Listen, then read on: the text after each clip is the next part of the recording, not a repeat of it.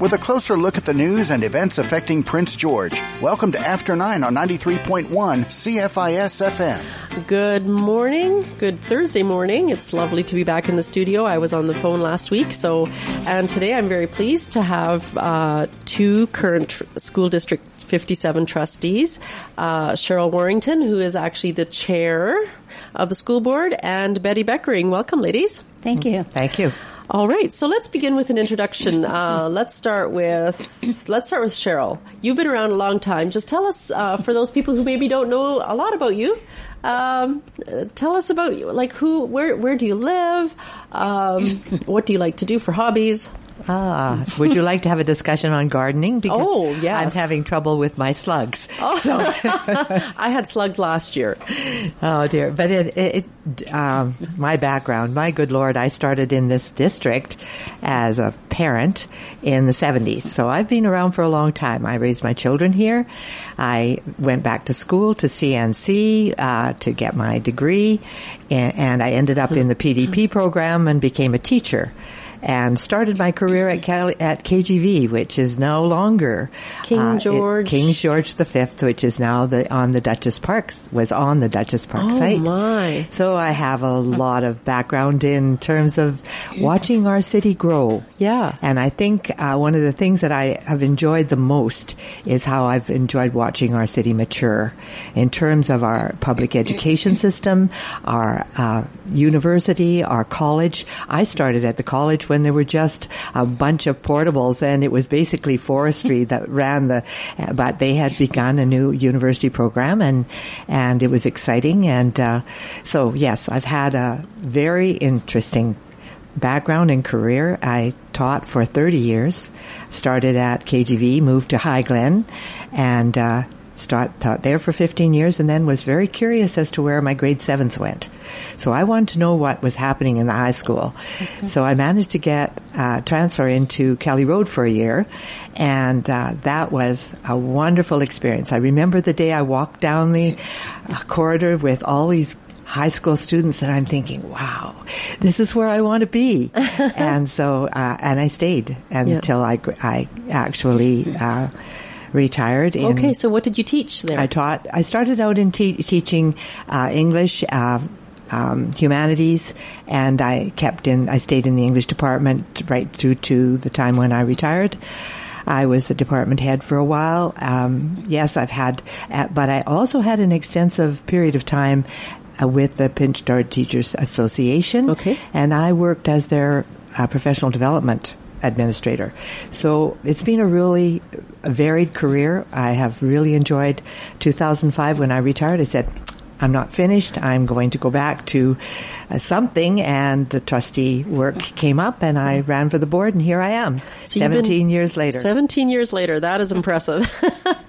And that's a number of election cycles. It is a number, and they've all been exciting and different, and serving on 5 different boards has really given me an insight into governance. Yep. Yeah. Well, and now you're the chair. And now, I was the chair from 2011 to 2014. Oh, okay. I've been the chair of management and finance for most of that period of time as well. Yeah. So, we all carry big loads. Yep. All right. Well, Betty, how about you?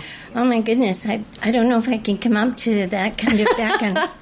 Well, you have your own story, so I do have my own story. So, my husband and I moved here 33 years ago from Vancouver. Me a little bit reluctant to move from Vancouver, but now, after all these years, Prince George is definitely home. I love Prince George. I love the atmosphere. I love the people.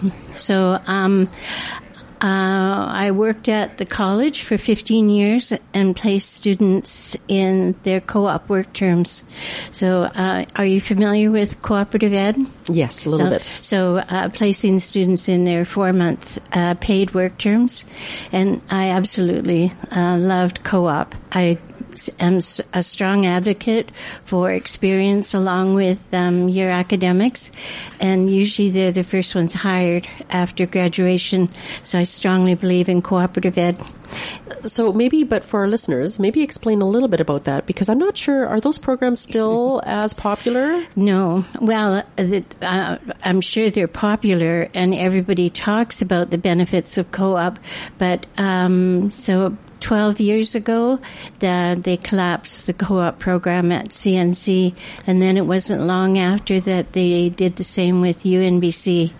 And I never quite understood that, and we have a huge affiliation with National Cooperative Ed, American Cooperative Ed. So I know that it's alive and well everywhere, even at TRU in Kamloops. But they just said it was for budgetary constraints, and I thought the loss of one of the best practices at the College of New Caledonia was the collapse of the co-op program. So after that, after choosing to retire, I decided to run politically. I had been involved with political parties for a long time, but I decided I would run federally, and so I ran for Prince George Peace River, and that was in 2008, and then I was running against Jay Hill, which was like beating your head on a brick wall through Prince George Peace River. So then I took a hiatus and ran for school board, and was successful that 2011-2014 that Cheryl was chair, and then ran a second term, and someone was looking out for me at that time because I was not successful in doing that second term, but my husband was very ill and had a long time of being a primary caregiver for my husband. And then when he passed away in 2017, I decided I would run in 2018. So that's where we are now. Wow. That's an interesting story as well. It's different than Cheryl's, but so just what you said about co-ops, and I've got my notes of what I was going to talk about, but of course I like to bounce it off a little bit of what you've just mentioned, and like the co-ops, I see them a little like I totally agree. Like I really think that we ought to be doing more of them. Are there ways that the elementary and high school, is there a way that you can incorporate that into that system? I think it's just starting now, excuse me, now with the elementary, and they're more working at hands-on experience for the grade 7s. So like the mobile trades vehicle that goes to all the schools is giving the grade 7s an opportunity to do that hands-on, so they're more familiar with all the tools, what they do, and that's co-op. Yeah, but it's just not what I traditionally placed co-op students in, was related job to their field of study. So that becomes just the best leg up for employment. Yeah, I mean, so many times, like there's so much in the workforce, so much has changed. Like when it used to be, like when I mean, the way I grew up, and I'm sure the way Cheryl certainly grew up, and I mean, you grew up probably in the city. Or no, Saskatchewan. Okay, Saskatchewan. So, all right. Yeah. So I mean, you underestimate how much you learn as a kid on a farm, right? And now most kids aren't growing up on a farm. That's right. And and one of the aspects of this is that our tools have become less child friendly, right? So I mean, a 3-year-old you can't let them play with a drill, like an electric drill. but you can let them play with a hammer. I mean, in certain circumstances, but so much has changed, and I think we really need to get smarter about how do we get kids into the adult world in a safe way, but also in a way that challenges them and engages them, because there's so much learning that happens that's not from a book, right? I mean, some kids are really, really academic, but not all of them are, right? Mm-hmm. So, yeah. One thing that I was going to mention, and I mean, Cheryl, you spent time at Kelly Road, which is now Shasti Kelly Road, and I was thinking, as Betty was talking about, the foods program, right, where these kids the high school kids are cooking the school dinner or the lunch, right? Is that something that was going on when you were there already? Oh yes. But I think the point that you're making right now is that experiential learning is part of the new way in which we should be transitioning children into the world that they're going to know. And if we do more of that at the earlier ages, and teachers become more familiar with that process of getting the kids out on the land,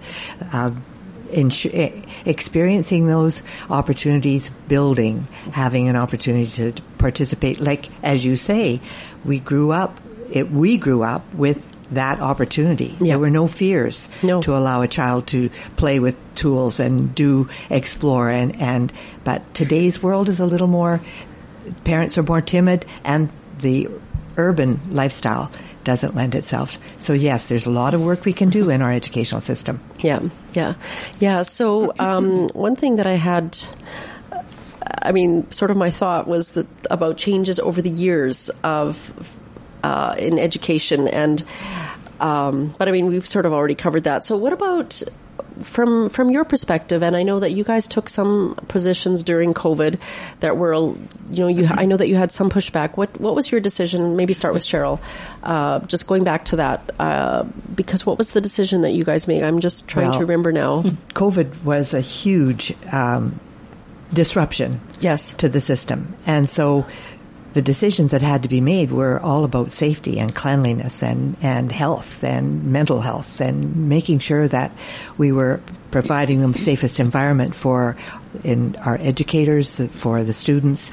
And so, yes, a lot of decisions had to be made, but I think what you're referring to is the mask mandate. Okay. And the board did not make a decision that would require all employees to wear a mask.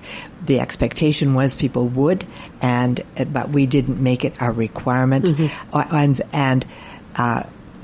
Or it's the vaccine. I'm sorry. I think it was the vaccine mandate that you're talking about. Yes, I need to go back. Yeah, I know. It feels like a long time ago now. A lot of things went on at that point. And so to have everyone vaccinated, there was quite an issue around the province that they felt, some boards felt very strongly that all members should be vaccinated, but the requirement did create some issues, and so this board chose not to have a mandate that everyone should be vaccinated, although we had processes in place to make sure that people were safe in their working environment. Mm-hmm.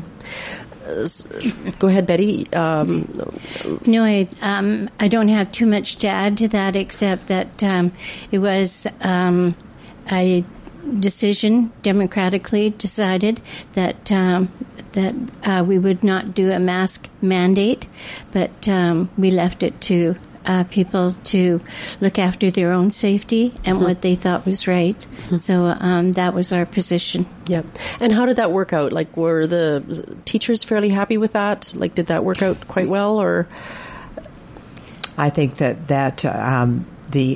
the fact that we weren't mandating, but we were giving opportunity for people to make personal choices was very important. Yeah. And the safety and health of the employee, the safety and health of the students, everyone had the same goal. Right. And so those people who felt comfortable, they felt comfortable with having that, not being required to do something, laying it heavily onto people. Yeah.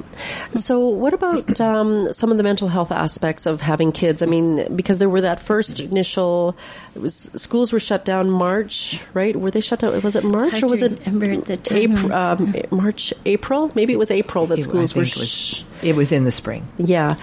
The very first couple of months. Yeah. the first couple of months. And so basically, like, that was a massive transition for those poor teachers. And for students. Yeah. And for students, families. It was a huge disruption to our system. And so we're very thankful that we've passed through that, although COVID is still lingering in the background, but we've passed through that period. Yeah. So Betty, what about you? Did you notice, like, in the schools, that because each of you is assigned schools, right? What did you notice when they came back in the fall?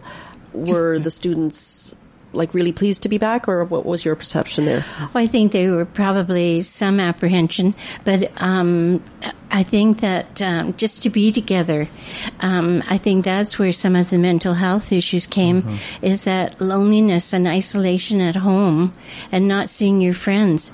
And of course, March and April are really good times to get outside, to be able to do your outdoor sports and exercise and playing intramural. All of that was canceled. So it was a really tough time, but by fall, they were just hopeful. Yeah. I think, and I know, like, there's a lot of people that are really concerned, like, you know, just looking at subsequent waves and going, but golly, there's so much of the mental health aspect and the physical health, like just the physical activity and all of that you have to consider.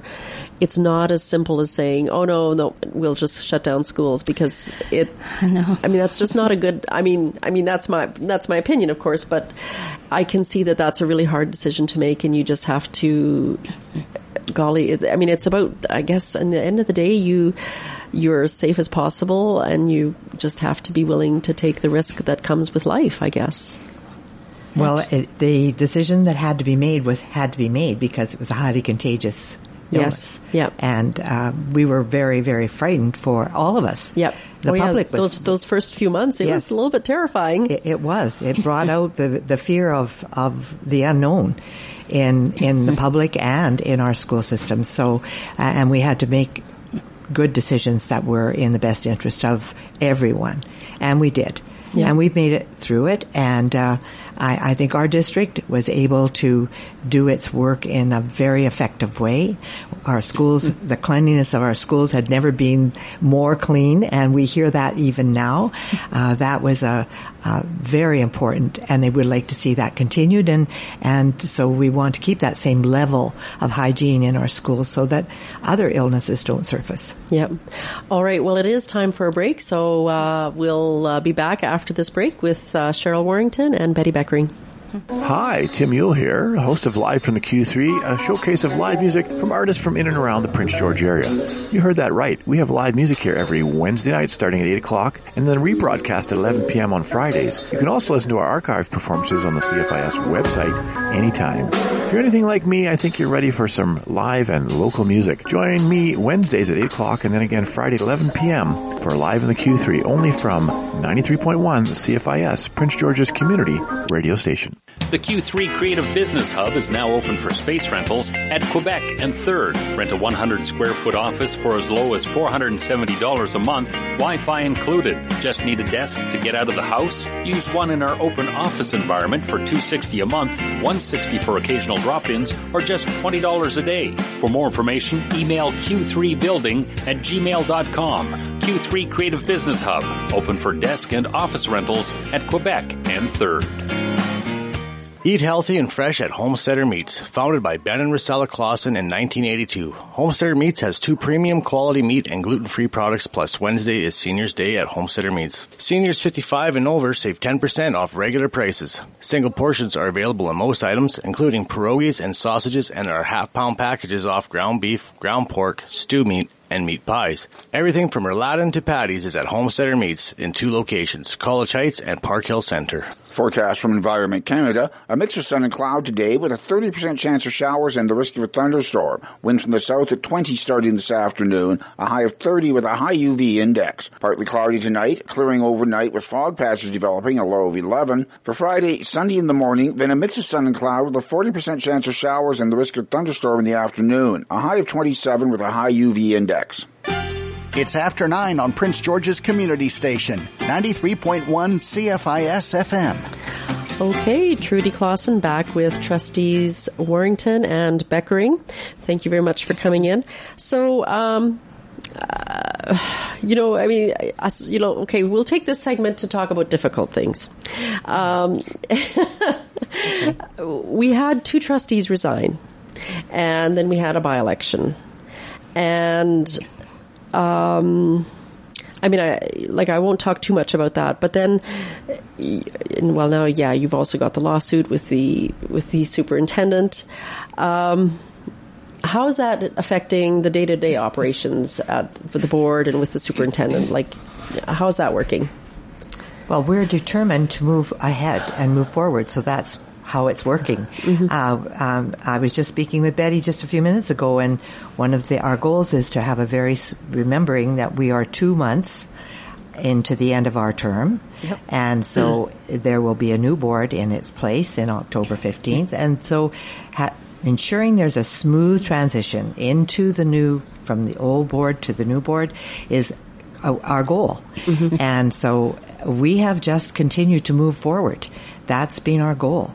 Whatever is happening on the peripheries, we address them and move on.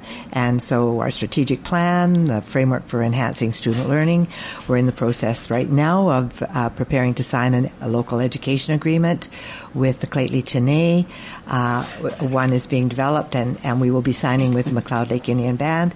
All of these initiatives are moving the district in a good direction.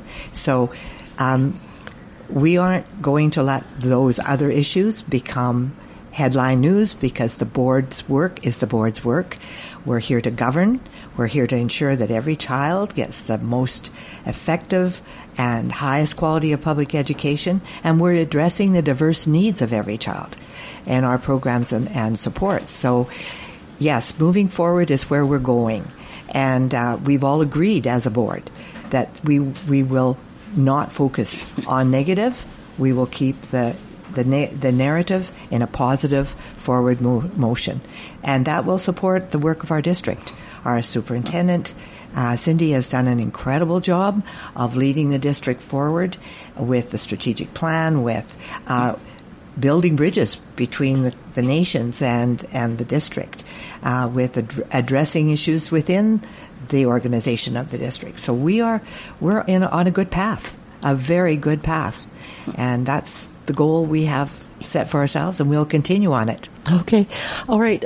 So Betty, do you want to comment on that or Well, coming here, I was thinking of what my emphasis would be, and I really like to not dwell on what we've done.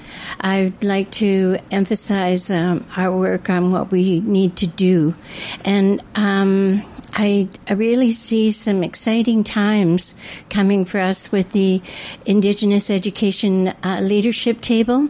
I really believe that we're in a good spot with our Indigenous leaders, and I'm really excited about working towards that with them.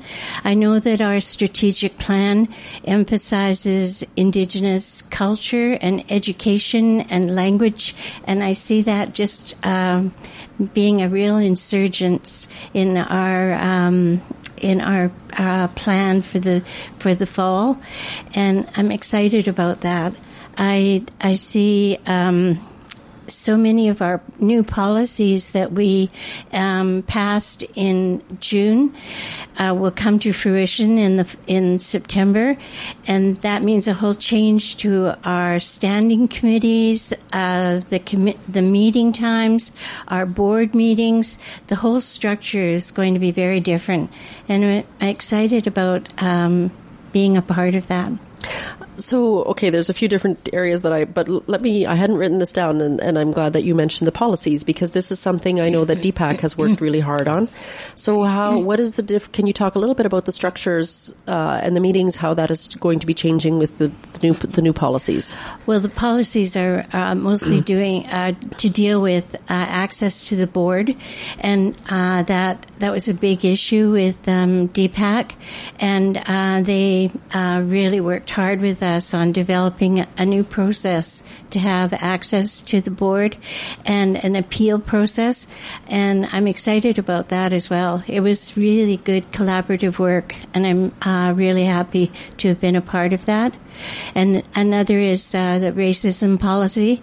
We have just a lot of work to do on that in our city, and we know that systemic racism and racism exists in our community, and we really want to show a new path forward with that, where racism is just minimized, and we can I'm excited to work on that as well. But we collaborated on several of our partner groups to work on those development of policies, and they were really happy to be a part of that as well. So maybe, Cheryl, if you can talk, because there was a letter to the editor by Erica McLean, a teacher who had quit, and she's identified some of the efforts to deal with racism in the education system, particularly here, because her experience was here in SD 57. And she was quitting because she was finding she herself is Indigenous, and she was just finding that the atmosphere just was not conducive. Have you been getting pushback on some of the initiatives that you're taking? Well, I think what I'm going to say is nothing about us without us. And that is basically how the relationship between the board, the district, and the Indigenous community is functioning. We are working very hard to be inclusive, but to respect the diversities that are out there. And in terms of pushback, individuals will always push back in certain areas when they find that they are feeling pressure. That's a given. The important thing is that when you hear of negative or unhappy people, that you don't ignore it. You pay attention and make sure that any issues that seem to be lurking in the background are being addressed. And that's what our staff does. That's what our district is working on. Our senior team is paying close attention to all of the issues that could be surfacing behind the scenes in the district. And we're all very aware that there are those who are feeling uncomfortable about where they're at. And that would be their choice to decide to move on, but it's important that we pay attention. Okay. All right. Well, I'm talking with Cheryl Warrington and Betty Beckering, trustees, and we'll be back after this break. If you're a dental hygienist that wants to become certified in administering anesthesia, CNC has a 2-part course just for you. Online theory starts September 19th, followed by the clinical part of the course for certification on January 7th. Registration for accredited dental hygienists and full details are available through the continuing education at CNC. Local anesthesia for dental hygienists, a 2-part certification course at CNC. Registration deadline for the online theory, providing 30 hours of theoretical foundations, is September 9th. Learn to build realistic plans for attracting diverse sources of revenue with Vantage Point's Raising the Right Revenue. This 8-session fund development lab is for executive directors and those responsible for the financial sustainability of their not-for-profit organization. Registration and full details are available through the All Labs link under training at thevantagepoint.ca. Raising the Right Revenue, a fund development lab. Thursday afternoons from 1 to 4 starting October 6th through thevantagepoint.ca. Northern BC Crime Stoppers is inviting you to our very popular Fall Drive Community Shredded event Saturday, September 24th, 10 to 2 at the PGSS parking lot. It's your opportunity to shred your personal important documents safely and securely. $5 minimum donation per bag or box. And for another $5 donation, you can enjoy a tasty Mr. Mike's barbecue from 10:30 to 1:30. See you Saturday, September 24th from 10 to 2 at the PGSS parking lot for the Northern BC Crime Stoppers Fall Community Shredded event. Tickets are available for Vantage Point's Building Organizational and Sector Sustainability Conference. November 15th and 16th, join not-for-profit leadership peers and stakeholders in conversation and learning around this year's theme, Healthy Sustainable Work. Registration and full details are available at bossvancouver.ca. Vantage Point's Building Organizational and Sector Sustainability Conference, November 15th and 16th. Early bird pricing is available through Monday. Featuring the people who make things happen in Prince George. You're listening to After 9 on 93.1 CFIS FM. All right, we're back with Trustees Beckering and Warrington. Just one thing that I've been asking trustees about every time is graduation rates and how are we going to improve them, because we're not doing too well. And Betty, you... Absolutely. I can speak to that. I went to, I think 4 or 5 of the Indigenous graduations in spring. And you have to know that the enthusiasm and the excitement of having been connected to grad coaches through the year was an incredible boost to ensuring that we were going to have an increase in our graduation rates and an excitement about learning. And all these goals that were set by the grad coaches with each of the graduates was just the very best strategy. And the data that came from that is phenomenal. Trudy, it was just the very best thing. So can you explain that? Grad coaches, that's a new term to me. It is. And what it is each graduate was connected to a coach who developed a plan with each of the grads to, this is how you will move from here to here. And at the beginning of their connection with the grad coach, some of the outcomes of them possibly graduating looked quite dismal.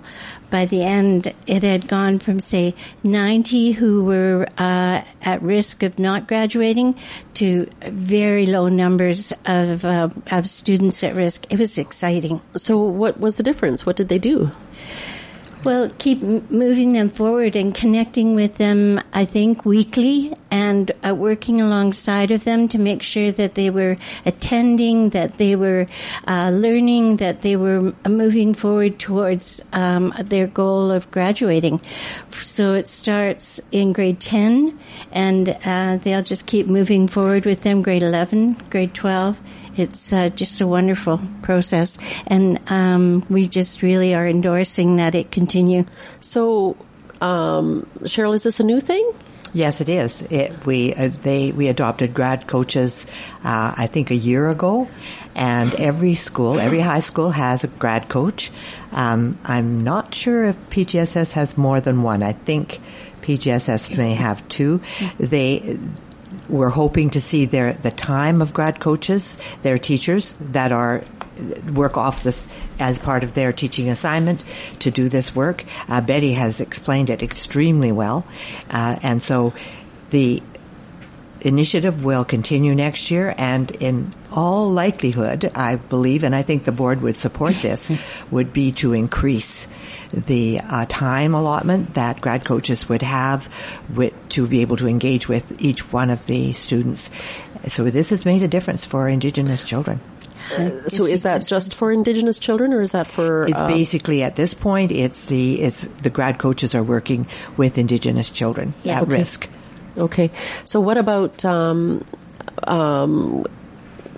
so is this all Indigenous children, or just the Claytonay and all of the Indigenous children that attend in our schools. Okay. So, I mean, as you know, that like the grad rates across the board in the district are not great. So are you making an effort as well to expand it to the other to non-Indigenous students, or? Well, at this point, those conversations will take place. Of course, we want to see grad rates increase across the board for every student, non-Indigenous and Indigenous, and those conversations will continue. Mm-hmm. Because I think that sounds to me like a great idea, because what it provides is sort of a not necessarily an accountability, but sort of a mentor relationship, right? It is. And I'm going to start sneezing here pretty quick. So one thing that was a little bit concerning to me is that with coming back from COVID, that teachers were someone was telling me this, that teachers were rewriting learning plans to lower the standards. Is that something that's been happening? No, not at all. Not Never at all. happened. And that would be an inaccurate statement completely. Okay. Our teachers, the learning plans will continue to be developed in order to meet the needs of every student. And that's unfortunate that you have a cough. Yes. So maybe if you can talk a little bit, I will need to have a drink of water. So just for a few minutes about that. Well, in terms of, I'm just going to Learning plans. the learning plans of. Go ahead, Betty. Go ahead. Well, I think that I need to give credit to all of our teachers in School District 57. I don't think there would be any of them that would want to lower the standards of their learning plans. I think they want to be exemplary. I think that they want to, they're very student focused, and I really want the students to learn. And I can't say enough about that. Couldn't be a possibility that they would lower their standards. All right. Well, thank you, ladies. So what about one thing that I know, just in my time at DPAC and going to the BC DPAC or the CPAC convention, a teacher talking about giving our teachers more freedom to experiment in the classrooms. Is that something, like, to give them an opportunity to make mistakes and to try things? Is that something that the school district is working on? Oh, that's very much a part of our strategic plan. That there is that sort of openness to new ideas, trying to be creative with the students for them to develop their own critical thinking. It's absolutely a part of our plan, and we're absolutely allowing that. Yeah. Can you talk about maybe different things you see? Well, across the board, education has changed, and student-focused learning has been a major transitional engagement between teachers and students for a long, long time. And so Betty is right. The experiential learning that we are encouraging in our schools comes from that student-focused, student-centered, student-focused learning process. And the more that we do of that, the better students will engage in their own learning. They will take ownership of their own learning. So all of that is part of the work that our strategic plan is, and teachers across the board are working on. All right. Okay. Well, it's time for a break. We'll be back after this.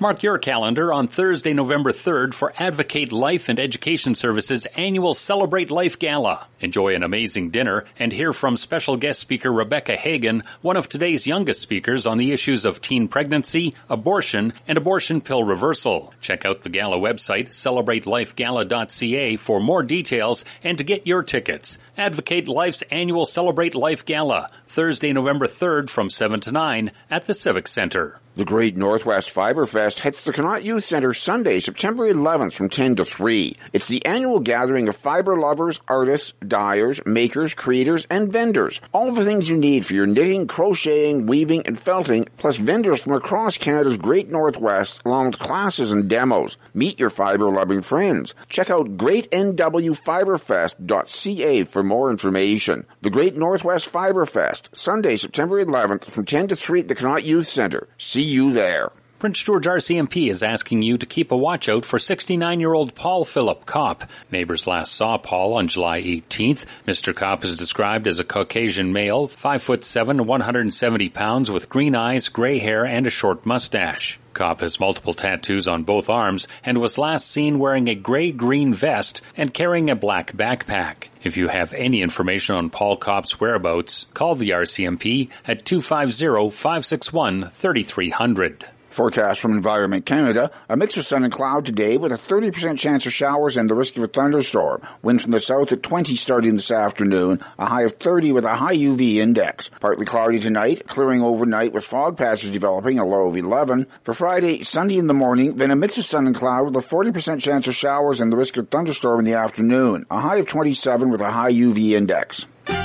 Thank you for tuning in and staying tuned to After 9 on 93.1 CFIS FM. All right, we're back with Betty Beckering and Cheryl Warrington, trustees for School District 57. One thing that I was just talking with a college instructor, and they're a little bit concerned about, and I hope this is changing, and I like the idea of the grad coach, and that's going to, improve the product.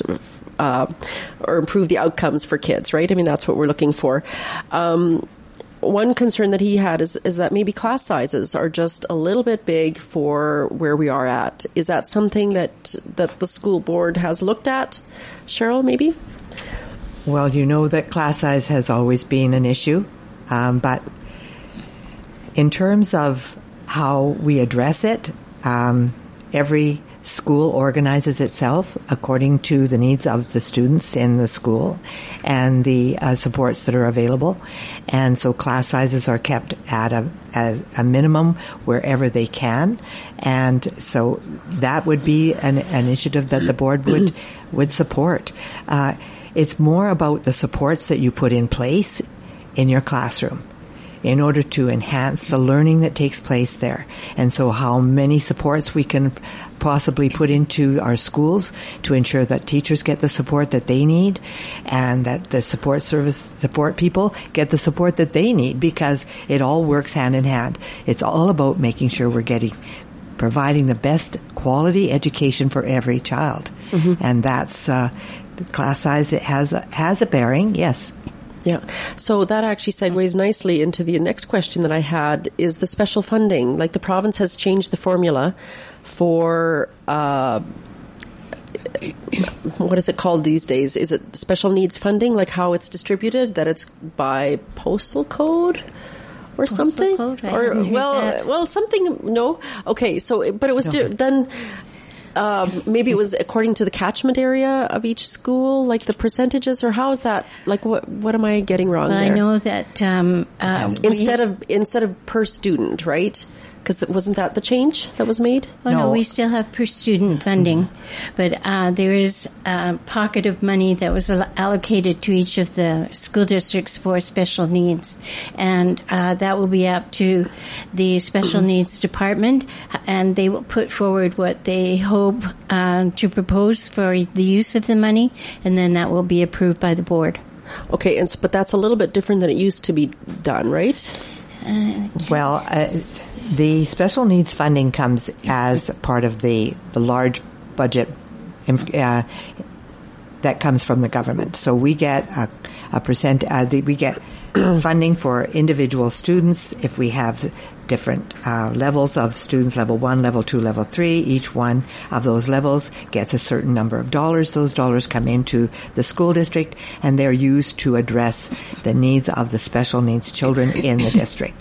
That's how the funding has worked in the past. And Betty's right, the department and the administrators of schools, and along with the superintendent and assistant superintendents, all work towards addressing how those special needs funds will be allocated to schools. So who makes that determination? Because didn't it used to be that, like, if a child was assessed, and they were entitled to a halftime, like that was the language I think that was used, like to a halftime EA, mm-hmm. But then it didn't necessarily work out like that, because that's what's been changed, right? Children not needing an assessment? Oh, no, there will always be an assessment of children in terms of their needs. Okay. And there will always be supports in place to ensure that those needs are being met. If the government is changing its funding process, it hasn't changed dramatically at this time. We are still functioning with the same funding that we received last year for each level of students. Yeah. So I'm not sure what information you have. Well, this was from a few years ago when that it came up. information isn't clear. Okay. Has not changed. Has not changed. Okay. No. Okay. So what about, are there any plans to bring in a, I'm not going to say the word right, baccalaureate program? Where, like, for the gifted students, like the math. International Baccalaureate? Baccalaureate, yes. Yeah. Any plans for those? Because that was one thing when I was campaigning for trustee that I heard at doors was people concerned for programs for gifted children. I'm sorry, Cheryl, I'll have to turn that over to you. I don't know. I think individual, there hasn't been any discussion at this point at the board level around having that particular kind of program available to students in their graduation years. In terms of addressing gifted children, there again, that's how our schools develop programs that make sure that every child gets the quality of education that they need, so that those diverse needs are being addressed. In terms of a specific gifted program, no, we don't have any at this time a specific gifted program. No, not in our school system. Okay, all right. So how, like in terms of, and I know, like you've got the superintendent who's. They're your one employee, yes. Right? One question that I had someone come in, because I'm having these regularly with the trustees, so I'm getting a few questions from people. Someone was asking about, has there been an increase in principals and vice principals over the past year? You're meaning in terms of numbers? Yes. The schools still have the same numbers of principals and vice principals. Okay. That hasn't changed at all. Okay. Mm-hmm. All right. And do you still have schools that share a principal, like across, because I think it was at the time when my daughter was still in school, there were a few schools where one principal was taking care of two schools. I think there's just two. Okay. And Giscombe. Yeah. And Hickson. Hickson and... Yes. Okay. And, those are the two. Those are the two. Okay, so that principal, is that a principal for Giscombe and Hickson, or is it someone from town? No. That principal they share. So the principal in the past, and I believe it's still the same, for Hickson, it would be the principal at Buckhorn would have an oversight of the organization of Hickson, but there's a vice principal at Hickson, and the same thing is true of Giscombe. It would be Blackburn. The school principal at Blackburn would have oversight of the Giscombe school, but there is a vice principal in Giscombe. Okay, all right. Well, we're back to it's time for another break. We'll be back after this. Thank you very much. The Prince George Council of Seniors is now hiring housekeepers for the United Way of Northern BC's Better at Home program. Working 25 to 30 hours per week, cleaners must have a valid driver's license and a reliable vehicle, be bondable, and must go through a criminal record check. Full details are available through the Prince George Council of Seniors. Call 250-564-5888 or stop by the office at the corner of 7th and Victoria. BC Schizophrenia Society's annual general meeting is Saturday, October 15th. Save the date and take part to support the organization and its efforts to improve education and understanding of schizophrenia and psychosis across the province. Find out more about the Society's board through the board and staff link under About Us, or become a member through the Make a Difference menu at bcss.org. The BC Schizophrenia Society AGM, Saturday, October 15th. A reason to hope, the means to cope. Summer Art Monkeys is back. Studio 2880's popular kids program is Wednesday mornings through July and August, with a wide variety of projects to keep your child entertained. Art journaling, clay works, nature art, and artful goop. Each camp is led by a top local artisan. Cost is just $45 per workshop with easy online sign-up at studio2880.com. Summer Art Monkeys, Wednesday mornings from 9 to noon through August 24th at Studio 2880. The Grizzly Bear Foundation is a charitable organization dedicated to the welfare of the grizzly bear across North America. Guided by science and Indigenous knowledge, the Grizzly Bear Foundation works with Indigenous partners to support the conservation of grizzly bears through research, public education, and advocacy. Indigenous-led conservation encoded within traditional teachings, song, dance, art, and laws of First Nations serve as an essential knowledge in grizzly bear conservation. For more information on the Grizzly Bear Foundation, visit grizzlybearfoundation.com. This is After 9 on Prince George's Community Station, 93.1 CFIS FM. Okay, we're back for our last segment. I just wanted to circle back a little bit to a concern that I heard. And this is, it seems to be that you guys, I'm expressing a concern that I hear, and then you guys, give your piece. One concern about the Indigenous Education Leadership Table was because they're only representing a small portion of the student population, how they seem to have, it could be that there's a perception that they might have an oversized influence on what's going on in the schools. How would you answer that? Like if someone came to you and it said, wait a minute, they've only got like 4% of the student population, why are they getting a special spot? Well, it sounds like 4%, but really, it's 30% of our population are Indigenous. So I think what's really happened with the Indigenous community and the leadership is that the discovery of the 215 unmarked graves in Kamloops really gave them voice. And I think they just really want to be heard. And I think for a while, we need to hear their truths and hear what they have to say, because for so long they were silenced.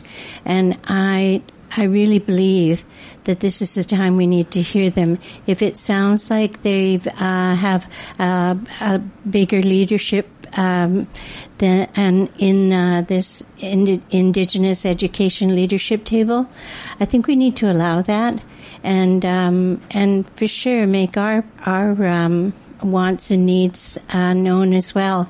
And it's just such a beginning of the IELT that I think there needs to be this keeping moving forward and listening to what the Indigenous community have to say. So, Cheryl, how about you? Is that something that would you add anything to that, or to that concern, like in addressing that concern? Well, it's important to note that the Indigenous Leadership Table is made up of the rights holders of the ancestral lands of the Claytley Tenay and the McLeod Lake Indian Band, and is honoring that relationship that we share. And so the Indigenous Leadership Table is really there to speak on behalf of all Indigenous children. If you were there at the table, you will hear that they are there to support in the language, culture, the educational opportunities that we need to address that haven't been addressed. And we have a lot of work to be done in working alongside the Indigenous Leadership Table. They are strong leaders of their communities, and they believe strongly in the importance of the Indigenous children are not left behind. They're not ignored. And it is time, as Betty said, we have discovered that every child matters. And that understanding that, yes, we need to be paying attention to their voice. We need to be listening. And we need to heed that they have an opportunity now to move their people forward in a very positive way, and we should work alongside them to make sure that happens. Okay. All right. So we've got a few minutes left. So Betty, what are your plans? Are you planning to run again? I am. I have announced that I will run again, and my plans are to move forward with my experience. I think that having some incumbents on the board is so important with all that's happened in the last couple of years and the new path that we have going forward. I really want to be a part of that. The quote that always stays in my head is Murray Sinclair saying, education got us into this mess, and education will get us out. And I really believe that we're on the path to actually being able to make a difference in our inclusion, moving forward with our Prince George School District, and I just want to be a part of that. Okay. All right. How about Cheryl? How about Cheryl? Right. How about Cheryl? Well, right now, we've got 2 months left. And that 2 months is going to be focused on creating a smooth transition between the outgoing board and the incoming board. That's my goal right now. All right. And it will be my goal. And at the end of, I'm undecided about the move forward. As I said, I have, I'm 82 years old. Everyone should know that. I have put 17 years. Oh, good for you. I'm glad that you... I'm not afraid to admit my age. And 82 is an age where you have to look at if a commitment you make, and when I make a commitment, I make it full. For 4 more years, I would be 86. And do the math. Yep. It's a long haul between 86 and 100, and I intend to live to 110. But I probably will have to really do some serious thinking before September 9th, when I have to decide whether I would announce one way or the other. But at this point, it is that smooth transition between our outgoing board and the incoming board that is my goal. All right. Okay. So, and I underestimated a little bit, or overestimated how much time we had. So I'll just ask, what would you say to those people who are considering running again, maybe, or running who've never have, or have run before and unsuccessfully? What would you? I encourage, if you're interested in the work of the board, in governance, in the work of the district, do some homework. Get in there and look at what's going on and what issues that you have strong feelings about. Also, the importance of what a good governing body does.